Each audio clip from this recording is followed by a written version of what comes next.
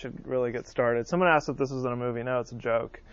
But, it really relates to what I want to get at here. You're probably in the right place. The class was called The Force Be With You. I know it's May the Force Be With You, but we say the Lord be with you in church. And I really do think that George Lucas was inspired by the Book of Common Prayer when he invented the saying of May the Force be with you. And with thy spirit, and so that's the class before the Force reawakens, because as you know, the next installment, chapter 7, is called The Force Awakens. And by the way, I'm standing over here because the HDMI cable for the laptop is really short, so in order to move the slides, I have to kind of stand right here while I give my lecture. And I've got tons of slides because I just felt like this is such a visual subject matter that when I talk about things, I kind of want to show you the stills from some of the film to talk about it. But that's all by way of introduction. It means nothing to you. I just want to talk a little bit as people walk in, really, to get you warmed up to my voice. And as a prayer, let's say this confession together, which comes from the 1928 prayer book. The Lord be with you. Let us pray. Almighty and most merciful Father, we have erred and strayed from thy ways like lost sheep. We have followed too much the devices and desires of our own hearts. We have offended against thy holy laws. We have left undone those things which we ought to have done, and we have done those things which we ought not to have done. And there is no health in us. But thou, O Lord, have mercy upon us, miserable offenders. Spare thou those, O God, who confess their faults. Restore thou those who are penitent, according to thy promises declared unto mankind, in Christ Jesus our Lord. And grant, O most merciful Father, for his sake, that we may hereafter live a godly, righteous, and sober life, to the glory of thy holy name. Amen. And for scripture passage, I have this reading from Romans chapter 7, which I know is just like the most cliche thing to quote at the Advent, but it really does relate to what I want to talk to you about in terms of Star Wars. So this is Paul in Romans chapter 7, starting at the 21st verse. So I find it to be a law that when I want to do right, evil lies close at hand. For I delight in the law of God in my inner being. But I see in my members another law waging war against the law of my mind and making me captive to the law of sin that dwells in my members. Wretched man that I am, who will deliver me from this body of death? I bring this in because of the idea of good and evil in Star Wars. And naturally, like if you think of Star Wars, a lot of people say that this is sort of the quintessential cinema tale that's the fight between light and dark, good and bad. But I don't think that that's actually entirely true. Of course, I grant you that. I mean, there's a lot of language about light and dark, good and bad, the light side, the dark side of the Force. But I think the moral vision of Star Wars is more complicated than that. And this is actually a children's book. It looks like a children's book, but I think it's actually made for nerdy adults to buy, which actually kind of gets a closer version of the truth of what I want to talk about here today, the complicated moral vision of Star Wars, that it's not necessarily about a sort of easily dichotomized good and evil. And people like to talk about, to put it in 50-50 silos of good and evil because that's just easy to deal with. It's easy to think of life that way, that there are either good people or there are bad people. And so, we have sayings like this from Anne Frank in her diary. And if you don't know the story of her, a child that wrote this diary in the midst of the Holocaust in Germany, and she writes, "In spite of everything, I still believe that people are really good at heart." And I think that Anne's sort of speaking to what a lot of people want to think and do say, but as Luke says here, I have a really bad feeling about that. And really, the doctrine that I want to grapple with in terms of Star Wars is something that Martin Luther called, and I can't say this correctly in the Latin, but simul justus et peccator, so at the same time righteous and a sinner. And that's a joke, nailed it, because he nailed the 95 Theses to the wall.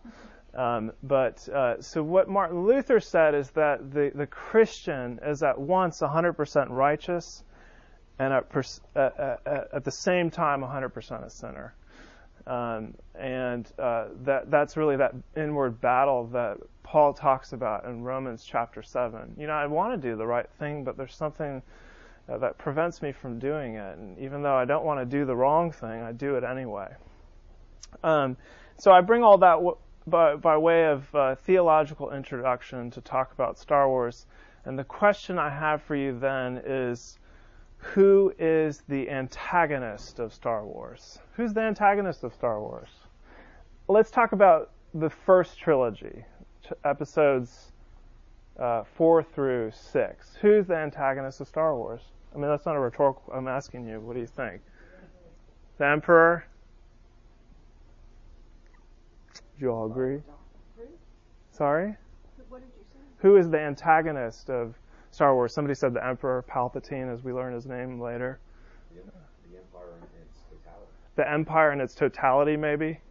The Galactic Empire, where the sort of dark side of the Force resides in terms of imperial governance. And iconically, though, who's sort of seen as the antagonist of Star Wars? Darth Vader. And I want to say that actually isn't true. If you think about the story of Star Wars, it's not necessarily true, especially with what's now called A New Hope. Episode 4 was never really called that in the beginning. It was called Star Wars, as this poster says, that Darth Vader, if he's the antagonist, that would make Leia the protagonist, because they're really the one who are having a conflict. But so Vader's therefore, at least in Episode 4, and even I would say in Episodes 5 and 6, he's really the villain, but he's not the antagonist. I'm going to blow your mind right now and tell you that I think the antagonist of Star Wars is actually Luke Skywalker. That this is especially with A New Hope, but a little bit less so as they go on into Episodes 5 and 6, but it kind of comes back in Return of the Jedi a little bit. And especially with the ending of Return of the Jedi, it's hard to say that Darth Vader is the antagonist because we see the redemption at the end. But that especially in Episode 4, it's a tale of Luke Skywalker versus Luke Skywalker. And this is interesting to me both theologically, but in terms of anticipation of Episode 7, when Mark Hamill will play Luke Skywalker again, what's going to happen? And there's a lot of rumor about, has he gone to the dark side? Is he actually the new Sith? Because both the Emperor and Vader are killed at the end of Episode 6. But Luke Skywalker, I think, is the antagonist, especially of Episode 4, because that episode is this internal battle of Luke fighting himself.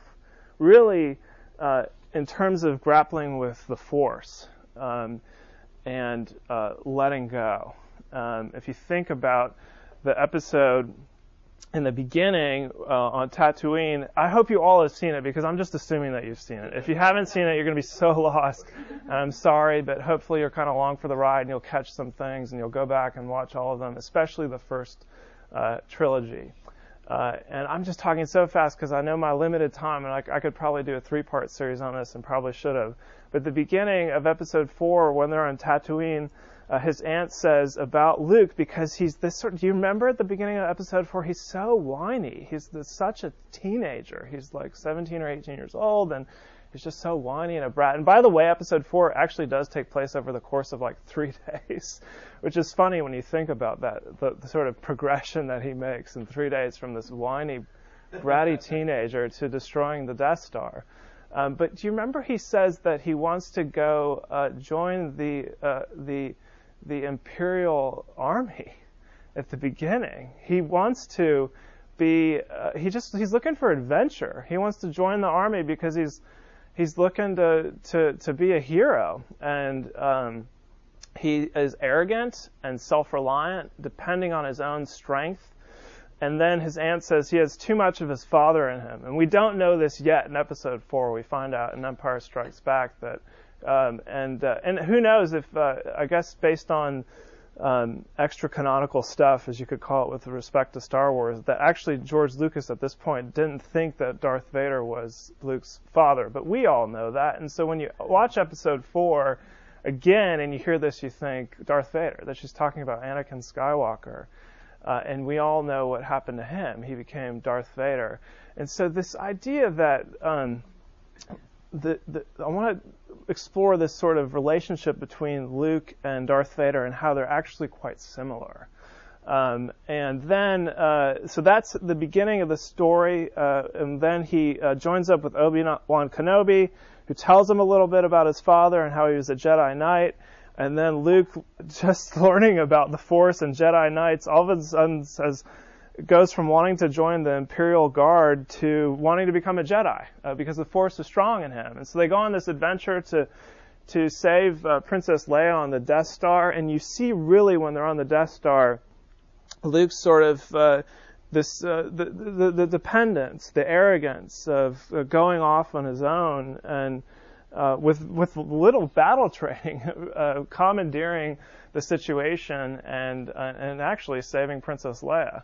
And then they go from there to the end of the episode where they're at the sort of briefing meeting with the Rebel Alliance. Do you remember in the briefing room? And there's the Death Star, which is this large battleship, spaceship, the size of a moon, and it has this laser beam, which we already know is capable of destroying planets because they've already used the laser to blow up Leia's home, which probably killed billions of people. I mean, gosh. So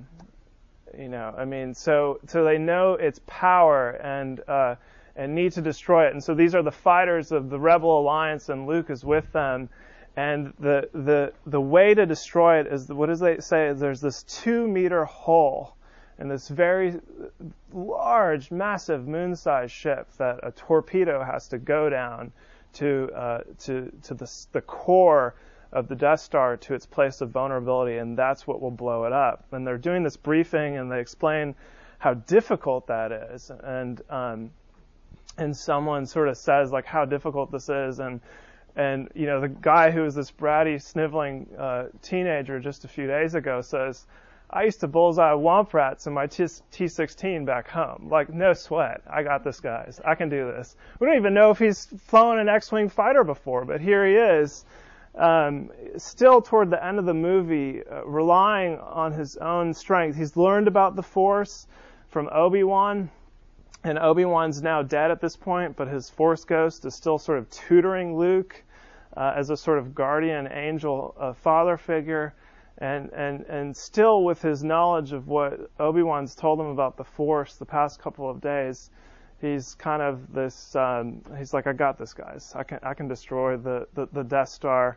But still, toward the end of the movie, past 2/3 of the film, relying on his own arrogance and strength and ability to do this. And when they go to destroy the Death Star, the X-Wing fighters have this navigational computer that is showing them, that's zeroing in on that 2-meter hole where the torpedo needs to go down. And somebody else has tried and failed, and Luke's really the last guy left. And he has this navigational computer on his face, and Obi-Wan says to him, use the Force. Tutors him again with his Force ghost. And so Luke, and this is the real turning point, where the protagonist, Luke, is doing battle at a climactic point with the antagonist, arrogant Luke, and takes the navigational computer and relies on the external guidance of the Force, and actually destroys the Death Star at that point. And so that's really kind of the tale, I think, in a nutshell, of Episode 4, A New Hope, and try to think about all that I've just said in terms of Romans chapter 7. In terms of that collect, the confessional prayer from the 1928 prayer book of the sort of the inward affliction. As that prayer so beautifully says, there's no health in us, miserable offenders. I mean, we're all like Luke, basically, depending on our own strength and abilities to get this done. And so we're at once both the sort of protagonist of our own narrative in life and also really our own antagonist. And our life is a lot like episode 4 of Star Wars, the sort of lifelong, what takes place in 3 days for Luke is like lifelong for us. And I'll get to the idea of the Force in just a little bit, but I want to continue on with things don't entirely resolve in episode 4 because we continue this inward battle in episodes 5 and 6. And remember that Martin Luther said that we're at once a sinner and justified. Simul justus et peccator. And so you could say this is really a tale of being simul vader et Jedi. And that's true for both Luke, and we see this also for Darth Vader, increasingly so in episodes 5 and 6. And this was, if you remember at the beginning, not the beginning, but sort of midway through The Empire Strikes Back, that Luke is being tutored by Yoda on Dagobah, and he goes and Yoda sends him into this wood, and he tells him not to bring his weapon in, and he says, you're going to face the most difficult thing you've ever faced. It's this sort of existential sort of battle that he's going to do inside of this wood, and Luke, still depending on his own strength, does what? He brings his lightsaber in, and he has this sort of premonition, this very foreshadowing, metaphoric experience where Darth Vader's not actually there, but he sees him, and they do battle with lightsabers, and Luke decapitates, who's not really Darth Vader, but an image of him, and the mask, the head rolls down, and the mask cracks open, and he sees his own face inside of Darth Vader's mask. Do you remember this? And so you could say, simul vader et Jedi.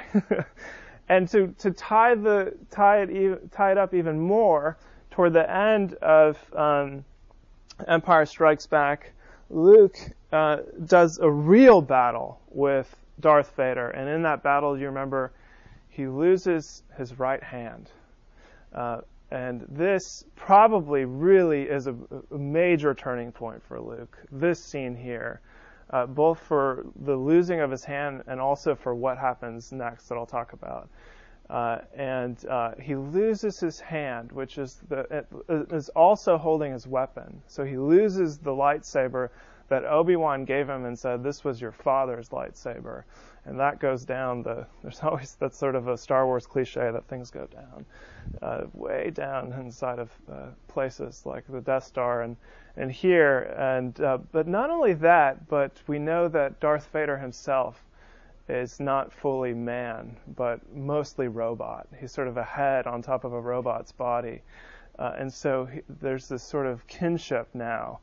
And what we learn next when Vader tells him, I'm your father. I'm actually your dad.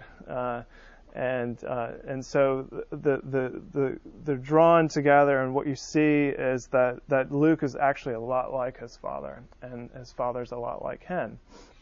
And so much so that at the end of the movie, Luke gets a fake hand that's robotic, just like Vader's. And at the end of the next movie, Return of the Jedi, Luke does what? He chops off his father's right hand, and if you take a close-up look at it, it's a robotic hand. And so if it weren't clear before, I hope it's clear for you now. And of course, that movie ends with the unmasking of Vader, and we see the real Anakin under the mask, because he says to him, just for once, let me look on you with my own eyes. This tender moment that they share where Vader ceases to exist and becomes Anakin Skywalker again, and is sort of redeemed by his own son. And behind the shroud of strength that was Vader is really this weak man who's falling apart. I mean, look at the sort of the ulcers on his head. The strength that he had to do with manipulating the Force, and not actual strength of his own. And if all this wasn't clear before, it even carries on more so with the prequels in terms of Anakin really doing the same sort of inward battle as Luke did in the first trilogy. We see that in the prequel trilogy with Anakin. I don't want to talk too much about the prequels for a few reasons. Episode 7 will pick up where Episode 6 leaves off. And I just don't really like them that much. And maybe you don't either. I mean, for a lot of reasons. There are some really redeeming qualities about them, but it's for a lot of reasons, I just don't enjoy watching them. I'm going to close this for sound. Hey guys. But anyway, but you see that, and whereas Luke has the happy ending of Episode 6, Anakin has a very sad ending with Episode 3. So their inward battle turns out the same way. I'll add to the idea of the moral complexity in Star Wars. You could really pick apart. I won't in detail, but with two other characters you could. Remember that I'm negating the idea that Star Wars is simply about good people and bad people, good cops, bad cops, cowboys, Indians. You see what I'm saying? I mean, think of Han Solo. He's a scoundrel. I mean, but he's one of the good guys, and yet he's a shady character. Toward the end of Episode 6, you see that he becomes a better and better guy by worldly standards. But there's a lot about him that is morally complex. And likewise, you see this also with Lando, who comes in Episode 5, where he is a traitor to Luke and his companions, and yet quickly repents of that and joins forces with them. And again, things always happen in 2 or 3 days. Big changes. You go from Lando being that guy to being a general of the Rebel Alliance like 3 days later. And here he is, where he's like, hey, I'm a general now, talking to his buddy Han Solo. He just sort of betrayed. And so you see that the moral complexity is more realistic with even characters like Han Solo and Lando, who are much beloved. Well, gosh, I want to say so much more. I feel like I'm running short of time, but I want to talk a little bit about the Force. Well, what's the Force? May the Force be with you. What is this Force? I don't think that there's an absolute one-to-one analog in Christianity. You could say that there are certain aspects of the way that the Force is talked about is more akin to like Chi or something Eastern. Yet there are things that are said about the Force and the way that the Force operates, especially in the first trilogy, that are helpful for shedding light on the Christian faith and life of a Christian. Just think of what Obi-Wan tells Luke about the Force when he's first explaining it. The Force is what gives a Jedi his power. It's an energy field created by all living things. It surrounds us and penetrates us. It binds the galaxy together. The thing that's interesting about the Force, at least, in Episode 4 and the rest of the trilogy, is the idea that the Force is this sort of external agent that should be and ought to be a force for good that guides us, guides the Jedi especially. And not only is it outside of the Jedi, but eventually it goes inside of the Jedi and guides him. And you could say that in this respect, it's quite a lot like both the rescuing operation of work of God, especially through things like Jesus Christ's life and death, but also the Holy Spirit being the agent that is both outside of us and in us, that guides us. And this especially comes to light in Episode 5, The Empire Strikes Back, when Yoda is tutoring Luke. And let me just read a few great lines from Yoda.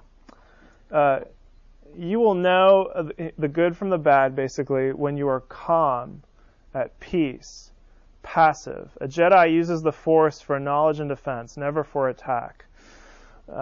And then another quote. Yes, a Jedi's strength flows from the Force, but beware of the dark side. Anger, fear, aggression, the dark side of the Force are they. Easily they flow, quick to join you in a fight. If once you start down the dark path, forever will it dominate your destiny, consume you at will, as it did Obi-Wan's apprentice, meaning Darth Vader. And then finally, size matters not. Look at me. I mean, look at Yoda. Judge me by my size, do you? And well, you should not, for my ally is the Force, and a powerful ally it is. Life creates it, makes it grow. Its energy surrounds us and binds us. Luminous beings are we, not this crude matter. You must feel the Force around you, here between you, me, the tree, the rock, everywhere. Yes, even between the land and the ship.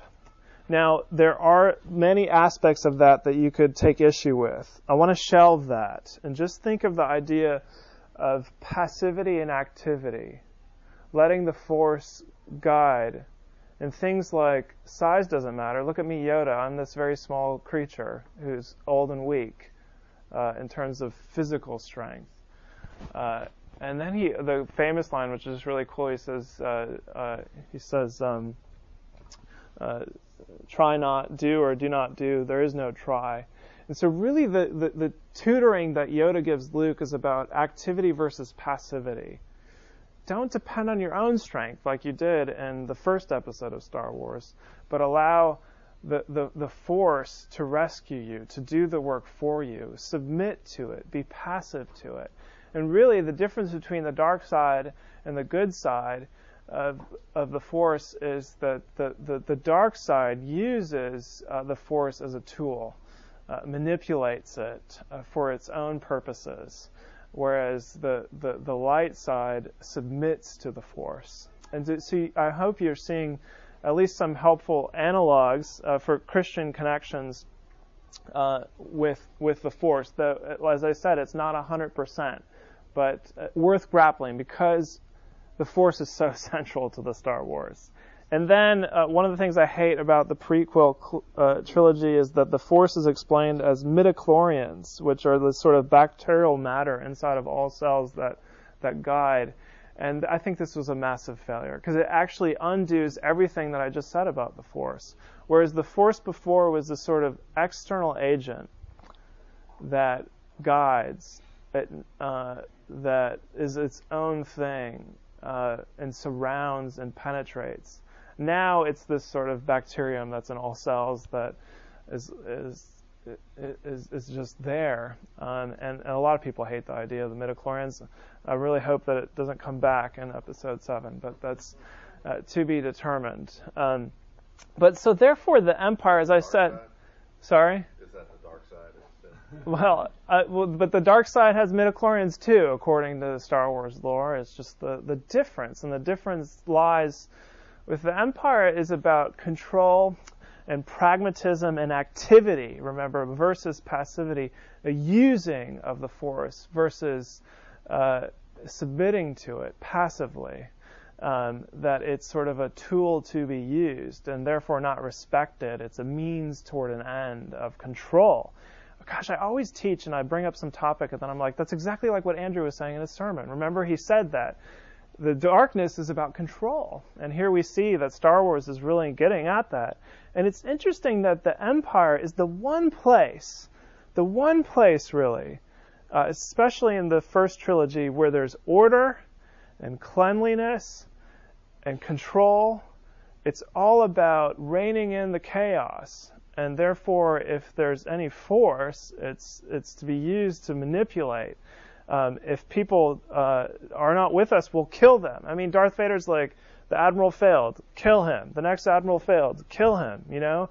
It's like, off with your head. Intimidation and control.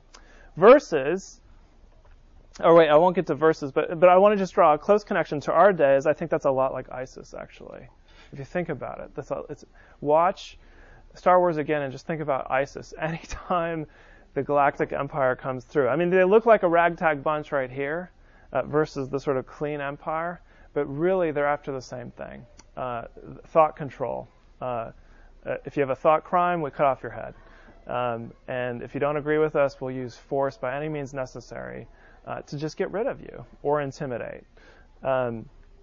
Versus what you see in Star Wars where things that are associated with the good actually are kind of messy. Even the droids are dirty. Unless C-3PO is getting an oil bath, he usually has some sort of patina on him. One of his legs is a different color than the other one. R2-D2, forget about it. He's always getting dirty until he gets a bath at the end of each episode when there's the award ceremony. And so the goodness actually is lying in the chaos. And I venture to say that that's actually where the Holy Spirit's most at work, is in the chaos. And remember the thing about weakness versus strength. Even though I hate them, the Ewoks kind of, if there's one redeeming factor with the Ewoks, it's really just sort of to give another metaphor, this idea of weakness doing battle with perceivable strength. They're basically like cuddly teddy bears that helped sell products in the early 1980s. I had them too. All the kids loved. That's one of the things that's kind of a failure of Return of the Jedi is this sort of cutesy factor. And yet, though, they win the battle against the Galactic Empire on their forest moon planet, and they're really just sort of a ragtag, chaotic bunch. This is sort of, is there anything that could be closer to the opposite of this than the Ewoks? And at the end of the day, they win the battle and help the Rebel Alliance win the battle. Gosh, I'm out of breath because I got like 4 minutes left, but all that to sort of help you think about the Star Wars as a Christian through Christian lenses a little bit, especially in anticipation to The Force Awakens. And remember, the first thing that I said was about this sort of inward struggle, that don't be fooled to think that Star Wars is a neat story about the battle of good versus evil, cowboys, Indians, good cops, bad cops, because we see at least one thing we know from the trailer is the first thing you see in The Force Awakens is what? A former stormtrooper repenting and going to the good side. The first thing that you see is someone going from dark into light, and so it gives us an idea of what might happen in The Force Awakens. I'm really wondering what will happen with Luke, but I don't know, and I'm not reading the spoiler alerts because I just want to see it for the first time. I really hope, though, that J.J. Abrams doesn't bring the midichlorians in and allows the Force to channel more of Yoda. The Yoda was so great, and Empire Strikes Back on the planet of Dagobah when he's tutoring Luke, and that being really the essential Force. And there's the thing with Star Wars is there's 6 episodes, and there's some continuity, but there's not absolute continuity between them. You see this with other things. Just watch the James Bond movies, for God's sake. There's not even continuity of the actors that play them. It's the same thing with Star Wars, even though it's the same author penning a lot of it. But so hopefully that can be taken out. But I have some hope with J.J. Abrams being the director, because he actually did to Star Trek what Star Wars is about when he remade Star Trek. Star Trek was much more of a sci-fi intellectual television show, and Star Wars, although people talk about it as science fiction, is actually more fantasy. And J.J. Abrams with Star Trek kind of turned the movies that he made with Star Trek into more of an emotional kind of fantasy sort of tale, and that's really what he really should be working on Star Wars and not Star Trek. I'm not a big nerd about Star Trek, but I'm really optimistic though about Episode 7. I hope I'm not let down. I hope you aren't either. Any sort of reflections, thoughts, talk back, disagreements, questions, whatever, about anything that's come up?